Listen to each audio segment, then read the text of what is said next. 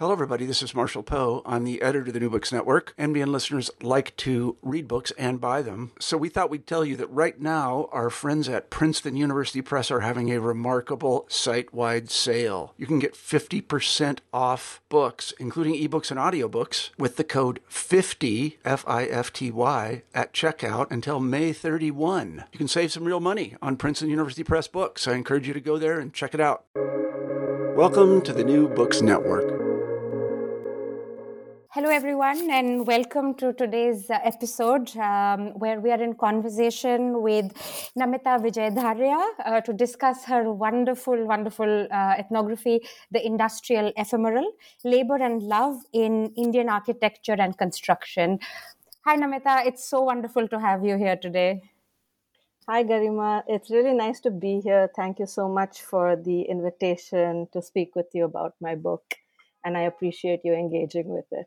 As is tradition, I'd like to start by asking you how you came to anthropology, and your journey is particularly interesting because you started as an architect and then found anthropology, or anthropology found you. So I'm quite curious about how you came to the subject, and maybe also how you came to this particular research project, which is your first monograph. Yeah, sure. I basically began my educational career as an architect and worked in architecture for not long time, but about 3 years. I come from an architectural family, so my mother had a practice as well. And one of the things that I was really dissatisfied about when I was practicing architecture was the fact that it's a very elite profession, and it is a profession that continuously erases the work of very many people. And I wasn't really happy practicing within it, and so I wanted to switch into looking at it from a more research perspective. And originally, when I'd applied for PhDs, the department I ended up in was the only anthropology department I'd applied to. I'd applied for art history PhDs, where I wanted to study urban informality as an art historical category. And what I got from a lot of the art history departments was this is not an art historical category, which is problematic. It says something about the discipline of art history in itself. This is not an art historical category, and you should look at anthropology more and more. And so when I did get into Harvard's anthro department, everybody there liked the topic and was interested in engaging with it. And I wanted to look at informal market spaces and informal economies at that particular time period. And that's so I actually became an accidental anthropologist. But in retrospect, I think it was just in my blood. I really adore sort of being on the ground and talking with people and understanding the different dimensions of people's lives, and also just the sort of overall attention of anthropology to power. I think I'm just grateful for those tools and those ways of viewing the world that the discipline eventually gave me. And maybe if we could hear from you how you conceptualized your PhD thesis and the monograph, and just the journey of that. Sure. So as I mentioned, I'd come in to study informal urban spaces. So I was interested in street markets. I was interested in festival spaces, those sort of things. And you can see the legacy of the ephemeral kind of tying into those interests as well. But while I started doing preliminary field work, I realized that a lot of the ways in which urban informality occurred was due to the formal real estate market. And I use the word formal very loosely, of course, because informal and formal are so collapsed in India. I became the real estate market really drove the politics of urbanism, and especially at the time when I entered into my PhD, which was about 2008. It was really, it was the dip in the market in the United States, but India was one of the few sites that was still rising in real estate prices. And so there was this global surge into India, and a kind of push to sort of grow Indian cities, which started in the sort of early 2000s. And so I really caught it at a time when there was a lot of interest in real estate in India, and therefore I kind of moved towards that. In terms of sort of conceptualizing, looking at real estate, um, I was really interested in the construction site itself, because I was interested in labor politics behind developing urbanism, because I think a lot of the literature on urban studies, and there was a lot coming out then, a lot of recently written work, it really focused on the workings of a city, but not, and also the political dynamics of a city or the history of a city. There's a lot of attention given to informal settlements, but labor politics really fell out of urbanism. And I know that's something you feel strongly about as well. And so I was really interested in the laboring dimensions, and what grows a city, who grows a city, and especially given the fact that I had practiced as an architect and had witnessed these kinds of inequities, these kinds of erasures, I was interested in knowing more. And that said, trying to sort of write about urbanism through construction, two ginormous sort of fields to study. And I was really interested. I was really trying to figure out how to narrow it down. And I definitely had one reviewer, from the Werner Gren that eventually funded my research, saying it's a very ambitious project. And the way I sort of tried to distill it was through locating it on a construction site. So going in and out of the construction site. So the construction site became the spatial anchor for my project. And through that, everybody I met was connected to the construction site in one way or the other, and that allowed me to look at the production chain, but also not go all over the urban region, not miss not have 1,000 different people who are speaking to who did not have connections with each other. So the construction sites were really crucial. I started with one large one, but then I felt at the large one I wasn't getting as much of an intimate connection to folks as I wanted because it was so large.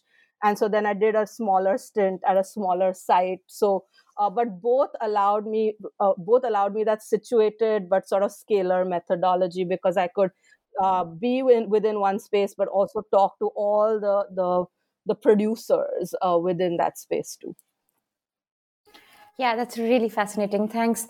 If we move to the book itself, your central idea of ephemerality and that contrasting with durability is just so fascinating, and it reanimates so many of the debates around informality, but also brings it in new light. Before we discuss it more, would you like to share a little about the key thesis of the book, which reframes debates around urban infrastructures, urban planning, construction, labor, through this dualistic lens of what is ephemeral, what is durable, and the contested politics of that? Sure. Thank you. So I think the main sort of concept I was interested in was ephemeral atmospheres. And I roughly define that as sort of the transient and movements and circulations and erasures of people, materials, objects in construction. I didn't go into the construction site interested in those particular aspects, but I found that those really are the essence of construction work and urban work. This kind of intense temporality that construction brings with it, and primary to my interest in sort of contributions that the ephemeral brought to the study of urbanism, I think, is because the ephemeral and the durable were constantly cleaved, especially in Indian urbanism. And the ephemeral has always been part of the quote unquote exotic India dimensions. Everybody loves the festivals, everybody loves the kind of dynamism of Girgaon or Chandni Chowk. And that was really the sort of the way in which the ephemeral had been framed in the Indian context. And whereas the large scale real estate projects I was working on were always considered durable, or these massive flyover projects and bridges or are considered durable. But being part of a construction site, I realized that ephemerality is fundamental to the workings of real estate, and ephemerality is fundamental to the infrastructural and architectural growth of a city. And therefore, I kind of wanted to place it back at the heart of discussions of urbanism and move it out of its sort of exotic sort of dynamism, but also apoliticalness or epiphenomenalness, and that it is constitutive, and it is constitutive not only in terms of actually constructing the city, but also in terms of the power dynamics, the financial logics. So it really is at play because it allows for certain kinds of accumulation, certain kinds of inequities to be produced. And that was the sort of gist of it, of what I was trying to get at in my book. Yeah, and one of the great it's methodology, but also a sort of writing choice and also an epistemological choice that you make is to create this sensorium in the book of sounds and sights and texture and smell, through which you're able to capture the ephemeral and the durable and the play of that, because it's just so amazing when you're in the pit, we're in the pit with you. When you smell the cement in your mother's hair, we can smell it too. It's just so effective that you create this atmosphere. I mean, the writing itself is so atmospheric. And I think that is why, the ephemeral becomes this very affective and not just a analytical lens. It just comes alive. So maybe if you want to speak a little about how, because it is so creative that you did it this way. So if you want to speak about how you came to this idea and also how you executed it, why you think it worked and how you took it forward. Yeah, it was just absolutely brilliant. I'm really glad you liked it. It really is something very personal to me. So I'm really glad to see people read it that way as well.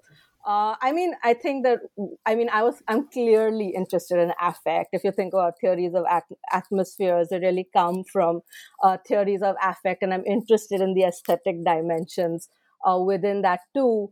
And I also came from a generation where of sort of political ecological thinkers who were interested in the political economy of affect. And so that was something that I really wanted to use in terms of thinking about the political economic dimensions of construction. But one of the things I was pretty clear on when I was writing the book was that I hate that break that used to happen in anthropology, and I think it does less so now, of zooming out of your field and kind of bringing in the theoretical analytical lens. And to me, I wanted the theory to be part of the writing, and so the writing in itself conveys the affect of being there, and that for me was the theoretical contributions as well as the aesthetic and stylistic ones. So I wanted the writing to be immersive, but I also wanted it to take a stand about what an ethnographic writing should be and how ethnographic knowledge should be understood and conveyed. And for me, that the attempt was to do it in a sensorial dimension, so that you get it before you actually read it, or you read it and you sense it before you actually sort of cognitively get it. And so that was my sort of intent. Well, I wouldn't say it was like that's what I sat down to do and that's what came out, because I think when you come back from the field, there's a different person living in you who just wants, or at least that was for me, and I just needed to write, and I just wrote. So I can't say that, oh, I began with a mission, but as I sort of sat with it and looked at what I produced, I realized that these are stances I'm taking. And I think as you write, when you come back from the field, you are working out your contributions. And so in many ways, it's just that I didn't realize I was doing that because I just came down, sat, and just wrote well, I took a semester. I mean, fieldwork is difficult. So, and I think in anthropology, we often never talk about how violent it can be. And so a semester the first semester was very difficult. We can talk a bit about ethnographic writing if you want, or fieldwork and post fieldwork movements. But after a semester, it just came to me and I just sat and wrote it in like 6 months. Yeah. No, but I'm curious, were you also paying attention to sounds and senses when you were in your field notes and in field work? Or is it something that came back to you later? Because it's just amazing when there is a dust storm. It reverberates through the pages, the clang of a metal rod falling, and you can hear it echo through 2-3 pages. It's just brilliant. And I'm wondering if this is something that, stayed with you and it came in the writing, or was it already there in your field notes? Oh, no, absolutely. It was in the field notes. I mean, if you've ever been on a construction site, like you cannot ignore sound. Like even when I was like listening to my recordings, I couldn't hear my own voice or the person I was interviewing because there's some machine going on in the background. And it really, when you're on a construction site or in a construction zone, the atmospherics really overtake your senses. So you just, it's the dust. It's, Delhi heat. It was like 50 centigrade at times. So your skin burns. So I think these were all things that were recorded in the field notes, but also into my consciousness, because they are so powerful. And it's exactly why I feel like they have political economic weight, is because they're so powerful that they overtake everything else, and there's, and especially large scale sites, especially, when you're in the middle of construction work. Yeah, no, absolutely. And even in the writing, it really feels like these sensory forces are making themselves present with this imposing force, and it's there. And we're also wading through it, to get to the politics or whatever. But this point about bridging the political economy and the aesthetic and the sort of the sensory and the affective, it is so true because you do it so effectively in the book. As we get into the book, different types of ephemeralities and durabilities keep piling on one another, and then the politics of what is ephemeral, the politics of erasure, and what is considered durable and what not, becomes so clear, and it takes a few pages for it to emerge, but it is through the sensory that we get to the politics of what is visible, what is invisible, what is forced into invisibility. So that's very true, and it comes through really effectively. Yeah, and it's like I was workshopping this with UC Press, and my editor Kate was like, that the strongest thing erased is the people, because once these buildings come up, you don't see the workers anymore. They're gone, they're dispersed. And I had it at the back of the book. I'm like, yes, that's the conclusion. And she said, no, you need to move that into the introduction because that's the essence, right? And so in many ways also, it's like, who do we want to see, who do we not want to see, as we sort of become this sort of emerging giant, or are this emerging giant. And the sort of ephemerality of labor politics and laborers in India is sort of very apparent. So that was also something that I wanted to convey within the book. Yeah, and different types of erasures and different types of ephemeralities that are located in different moments in time. So that scene where the building is complete but it's empty, and the eeriness of that ephemerality is so different from a different type of ephemerality. So it is just that it's also tied to time, to the construction cycle, and each is located differently. Each has a different politics. So yeah, that was really wonderful. And also continuing, so the concept of ephemerality also evolves into multiple types of transformations. And this, I thought, for me, came across really strongly in your chapter on labor, where majdoori becomes majboori, it becomes jugaad. It's this ever-evolving nature of ephemerality, and it's sort of multiple shades of ephemerality. And the transformation of lives and transformations of material, transformations of sociality around this ephemeral / durable economy. Yeah. Yeah, I mean, I think also like that the labor chapter, for example, is really heavy on construction atmospherics, or sort of because I feel that construction atmospherics and the kind of though they're transient, though they're ephemeral, really tie to political subjectivity. Because when you are burning your hands on red hot, not red hot, but hot steel, right? 50, imagine steel in 45 centigrade heating up, and you're tearing your clothes, and you realize that this is, that you very well realize the difference between the house you're building versus the house you live in.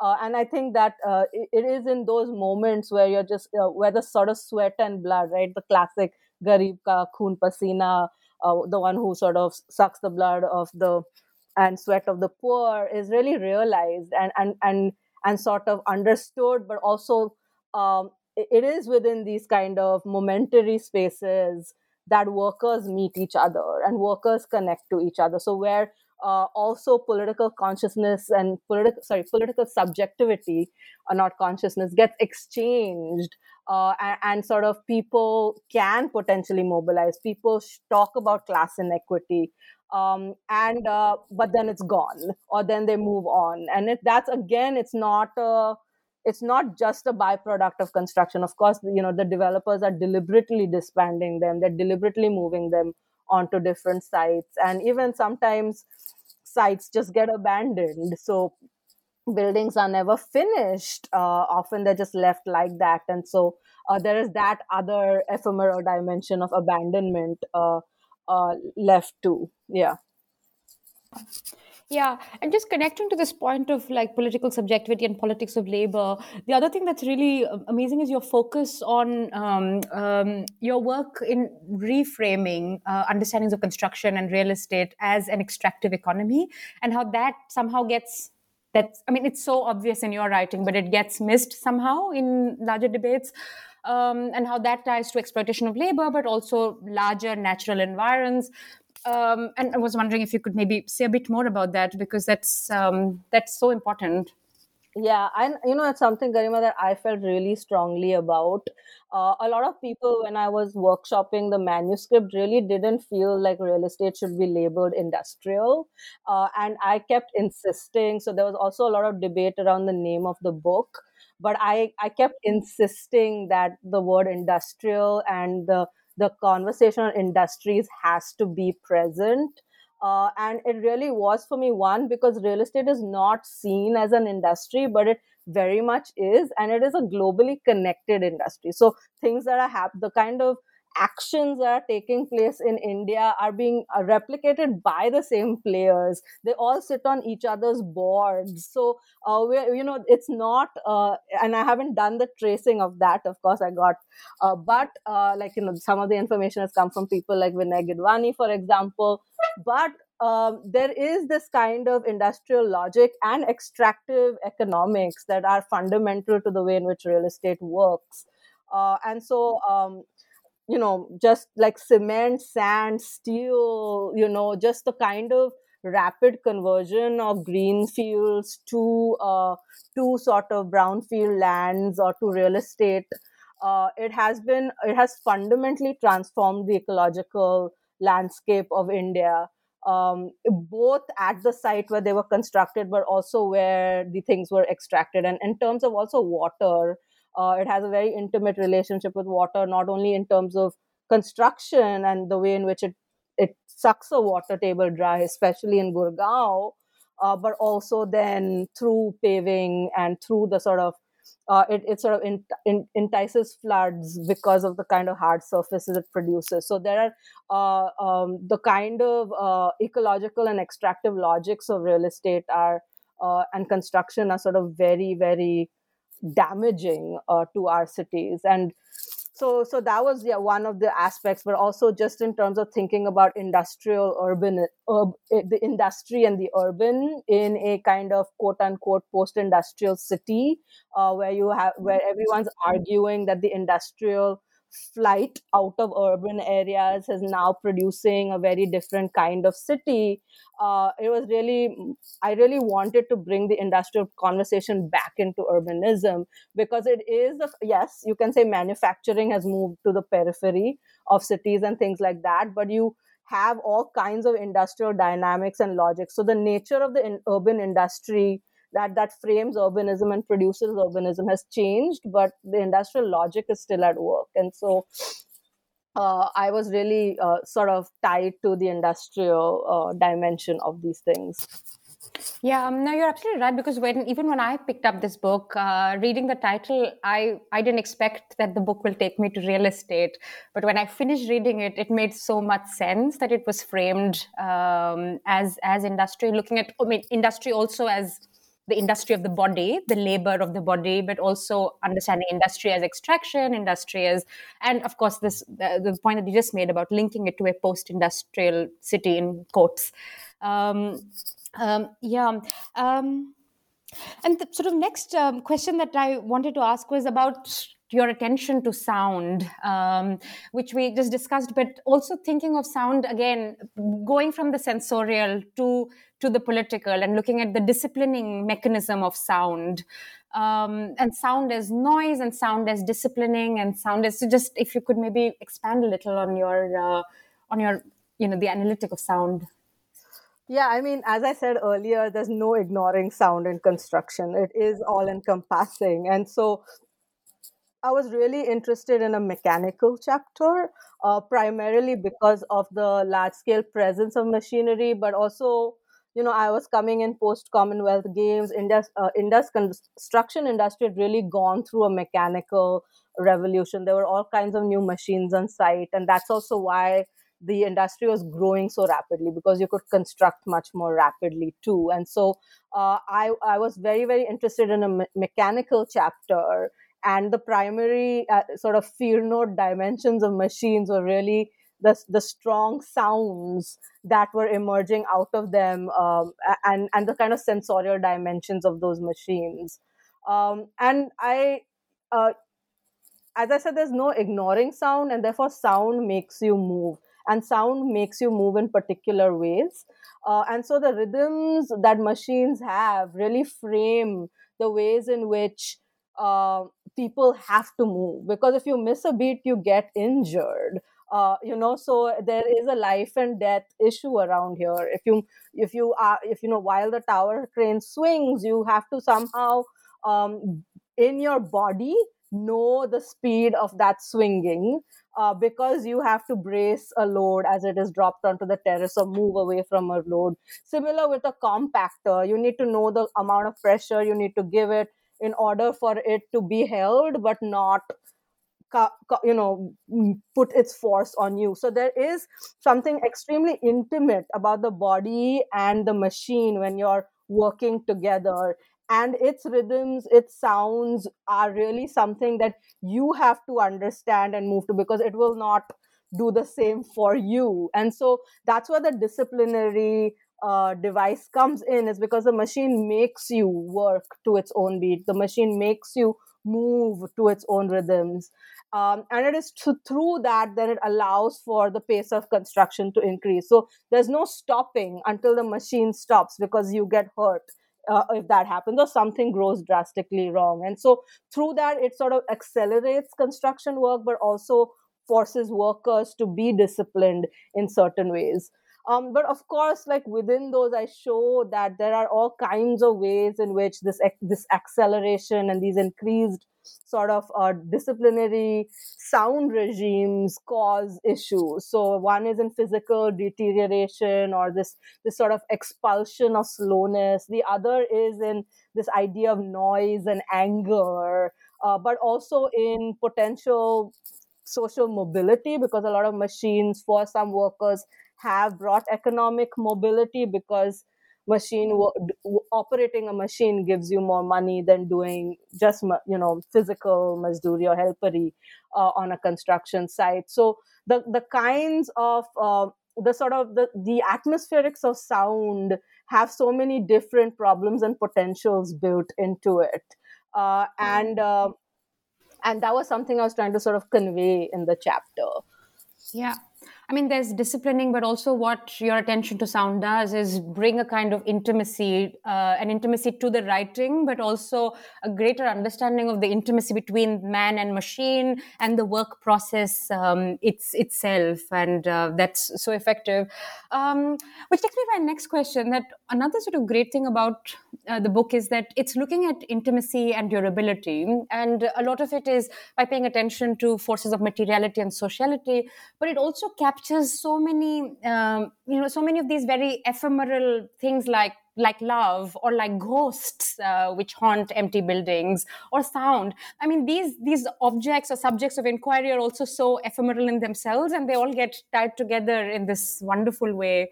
So maybe if you want to speak a little about how these more ephemeral aspects of social life also get drawn into the analysis.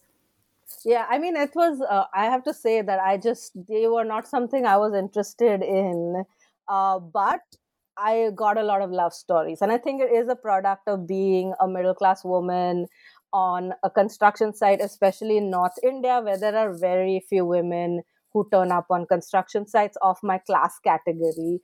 There are a lot of helpers, but even those, the numbers are dwindling because of issues related to child labor, and people are afraid of sex workers on construction sites, etc., etc. So I just got a lot of stories of love, and then some contractors figured out that I'm scared of ghosts, and then they told me a lot of ghost stories. But people also, because this is also just part of the belief system in India, that there is this kind of there is a strong sort of belief in the supernatural world, and the ways it informs the sort of physical world. And it was not something I was particularly interested in, but everybody who works in construction really strongly, well, not everybody, but a lot of the folks I spoke to really believe in ghosts of the space that they're working in, because they do believe that construction it creates an upheaval, and through that the spirit world, or this sort of the kind of the ghost world emerges in those upheavals and makes their presence known. So for them, construction and ghosts go hand in hand. And so I got a lot of stories of them encountering ghosts on past sites, of spirits being present in spaces they worked in, primarily because many of them believe that that is the nature of their work, because they destroy something that has an intimate relationship to someone else, and therefore there will always be that spirit world. And in a similar way, I mean, love is a different thing. I wasn't looking for it, but it was like literally on the walls everywhere. And the fact that like so many of the workers in construction are young men who are like falling in love, and so there was just a lot of and after the fact I realized that the emotion is constitutive of real estate. And I think that is classic sort of property patriarchy relations, but also the multiple dimensions that I talk about in the chapter. It really feeds the real estate industry. And so again, I never went looking for it, but that was just something people spoke to me a lot about, loving their kids, loving their wife, because they couldn't, we couldn't have that hyper masculine sort of bromancy relationship, with foremen and contractors. So it was all about how much they love their families, love their mothers, love their wives, with a pinch of salt. But, there was this kind of expression of sort of love relationships that they had that would normally not be conveyed to a man, if because of the nature of the interpersonal encounter. But it's so true that this is really a book quite truly born out of close listening. Because for example, when the chapter on love started, I thought, okay, maybe this is going to be about the masculine nature of this space, or maybe just about these heterosexual relationships and longing and migration or something. But then it also became about love and family. It also became about children. It also became about capital and property. And I think because you're listening really with your ear to the ground and just following the stories wherever wherever they take you, there's also this, huge analytical expanse that you can capture. And just the chapter on love is such a good example of how seamlessly these different scales they work together. So then maybe a question on your writing. How did you do it? I would love to sort of hear about your writing process, your writing inspirations, because one of the great things about this book is it's not like this, this solid, concrete, analytical concept of ephemeral that's then imposed on this, material landscape of construction. The book itself is so breathable. It's, the writing has the quality of ephemerality to it. So we'd love to hear about your writing and how you do it. Yeah, I mean, thanks. I feel like I was born in India. I studied in India, and I went to I went through an architectural education, and anthropology was my first sort of foray into the humanities and social sciences. So when I came in, I didn't know any of that language. And I spent the first 2 years, and they were incredibly violent years. A, being immersed in theory, but B, trying to fit myself into that theoretical mold, that analytical mold that was just not me. And so I spent, and I read the stuff I wrote, and I'm just like, that's terrible. And I have to say, I really am grateful. So Mary Steedley was one of my advisors, and she had a great love for ethnographic writing. And she caught me in a corridor one day and just said, Namita, what's happening with your work? She wasn't on my committee then. And I said, I'm having trouble getting grants. And she said, okay, come to my office. And so we just started working on writing. I started working on writing with her. But in the end, she just started beating out the fakeness of my writing, being like, that's just not you. Who are you trying to be? Why are you trying to fit into that academic mold? And I remember one clear moment where I was shown her some writing, and she said, let me close my office door so I can yell at you without anyone seeing.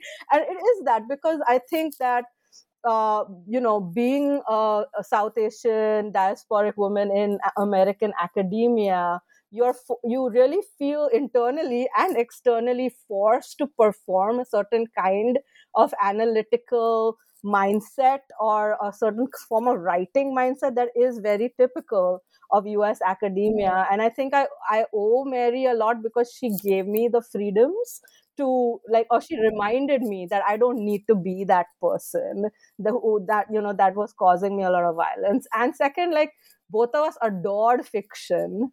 I adore a lot of political ecology and a lot of feminist scholars and anthro who have written against the tide, primarily because they felt like a certain kind of feminist politics, queer politics, cannot emerge out of the kind of colonial analytical writing epistemologies that we are forced to subscribe to in anthropological education. And so and in the end, it didn't feel real, right? And so I think in the end, I wrote from who I am and what I was part of, rather than, and it's still there. I mean, you can still see the need to prove myself theoretically in different ways, or the need to sort of push back against certain folks. And I think it's I'm excited to see where my second book goes. I'll just say that, because I'm a different person after writing this one. But I feel like different because there is now some validation that you can write like this and you can be your own person. Yes, and also validation that I am an anthropologist. I have written I am an academic, and this was a dissertation originally, right? And so there was a certain kind of a kind of referencing work that the first book often does, just because it needs to position yourself in academia. And it's always why I've always loved second books of authors, because they're just they're freer, they're more creative. Not that I'm saying mine will be, but it's something that I can see them be like, I'm just going to be me now. And like, there is this kind of break of or greater freedom, or maybe wishful thinking on my part, but we'll see. Yeah, they're like 80-year-old women who are now finally free. Yeah, and they'll joke freely about sex, will joke freely about food, and yeah. Yeah, but now you've said violence 3 times, and I'm curious if you want to say more about the violence of academia, the violence of fieldwork, the violence of writing. Yeah, I mean, it is all violent. I mean, there's a lot of violence in academia, there's a lot of violence in fieldwork. I think that neither of the two are, well, no, that's not true. We talk about it a lot. But I think that a lot more now. I think in the past 5, 10 years, given the conversations in anthropology, the conversations in academia, conversations in the world, there has been, there are ways in which BIPOC folks, have been forced to write in certain ways, or, folks of certain kinds of backgrounds are, who don't feel that they fit in the academic mold, have felt the need to fit in the academic mold, or felt the violence of that. And most certainly, many of my students and I have these conversations now about art and design. So it's not only anthropology specific. And I think, I mean, my fieldwork was violent, in not in the sense that anyone attacked me. I mean, I definitely had some. Anyway, we can talk about that later. But it is a vulnerable space for. It was a vulnerable space for a woman to be, but it's also violent fundamentally because everyone around me was not the way I was, and in the sense that, it was a time where there was a lot of Islamophobia, rising Islamophobia. People felt they could freely talk about, be homophobic, Islamophobic. There was a certain kind of caste based mold that I had to perform. There was a certain kind of good girl or good young woman mold that I had to sort of take upon myself. So I kind of had to be Haryanvi, like a Haryanvi child in that sense, and I really wasn't. And so in that sense, that was very violent on me, on my own personhood. I felt, because I kind of lost myself in those 1.5 years, and it is a vulnerable space. I think, rightly so, anthropology often talks about the power equation between the ethnographer and the people they're working with, and I think those dynamics are important. But they're also, I've had students, or I have had people share issues of like all kinds of broad range issues around assault and vulnerability, of kind of trauma, having to put yourself in extreme situations in order to gain information. And we don't talk about that enough as a community, and what that means, and why, why doing something dangerous is then rewarded. And I think about like Seth Holmes's Broken Bodies, where he's crossing the border illegally. And I'm just thinking about how that then instantly in our minds becomes, oh, this is such a great book, like this is amazing fieldwork. But what that journey entails on, yes, the people they're walking with, and that's why the ethnographer wanted to know. But there is a certain kind of violence that we have to relive in order to write about violence. And so, and I think, yeah, that's a question on the table. And then, of course, like construction is very violent. It's, it's dirty politics. Everybody had guns. But that violence, did you decide to not make it very present in the writing of the book, or how did you deal with So the one of the question of things that I violence didn't want when to write writing? about violence when writing about Haryana is because everybody likes to talk about Haryana and Haryanvis as violent people. And I think that there is a certain kind of orientalist attitude in that, where like the urban middle class is like, oh, the Jats, or like, there is this kind of casteism, and, oh, the like, this is, that movie NH8 where like people go around shooting. So I didn't want to sensationalize the violence in the book, because there was always already a way of reading Haryana and Haryanvis as violent. And not to say that this violence does not exist in Bombay or does not exist in like the elite areas of Delhi. And so the reason why I didn't put it in the book was because I didn't want Haryana to be read that way, because there are different kinds of Haryana and there are different kinds of Haryanvis. And this violence is not Haryana specific.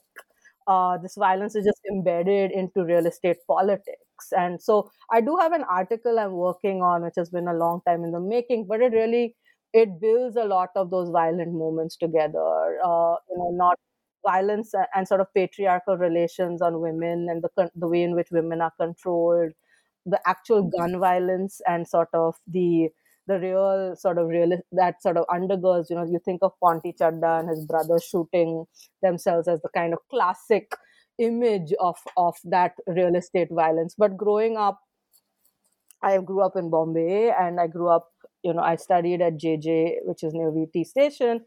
And we'd have like, it was the height of the mafia wars when I was in school and when I was in college. And it was all connected to real estate. So that's not a specific locationality. And I was very clear on the fact that I did not want to sensationalize Haryanvi violence and then have it feed that stereotype of quote unquote backward India, right? Because that was also the way in which Gurgaon was talked about, is that there's this elite jungle rises out of backward, backward class or whatever. It's like there was those words were literally at play in the newspapers when I was doing field work, and very much is sort of part of the Indian psyche.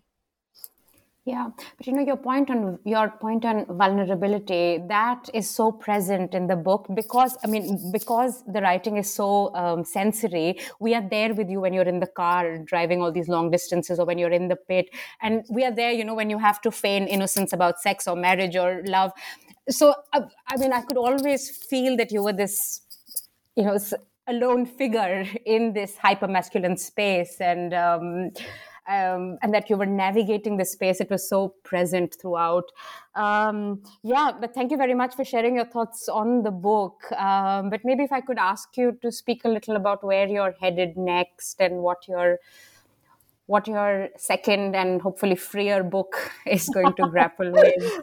Though the first book was pretty free too. I feel like I was happy I wrote how I wanted it to write it. So, but for my second project, I'm looking at, I'm still interested in labor. I'm still interested in urban environments, but I'm kind of interested in the sort of classic Marxist work rest table relationships. I'm interested in rest and sleep, and I want to look at different spaces of sleep where there is a strong work and sleep connection. So, for example, pavement dwelling, where pavement workers are allowed the right to sleep on a pavement because they work in that spot, or spaces like rest houses that sort of allow folks to rest, and then trading communities. And I'm moving to Bombay for it.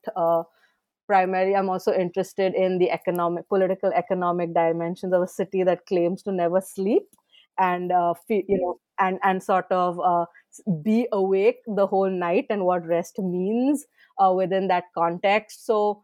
And again, it's a multi-scalar one, which will, of course, be labeled as ambitious and complicated. But I believe I can do it because I'm interested in like the scalar, right? Body, then the space around it, and then also planetary rest. So it's also the political ecological dimensions of what happens when we rest, and not only to political economy, but also ecological sort of mental health relations, etc. So yeah, but still in the works, so to speak. Wow, sounds absolutely amazing. This was really, really fun. Thank you very much for sharing your thoughts on the book and sharing your process behind it. I learned so much, and this was such a great book to read. And I'm so happy I started my year with your book.